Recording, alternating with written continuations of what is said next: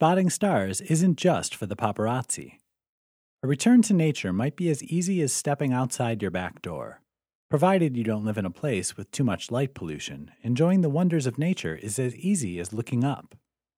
Stargazing is such a time-honored tradition, so much so that people have been doing it for centuries, crafting stories about the placement of the stars and constellations and how they came to be there.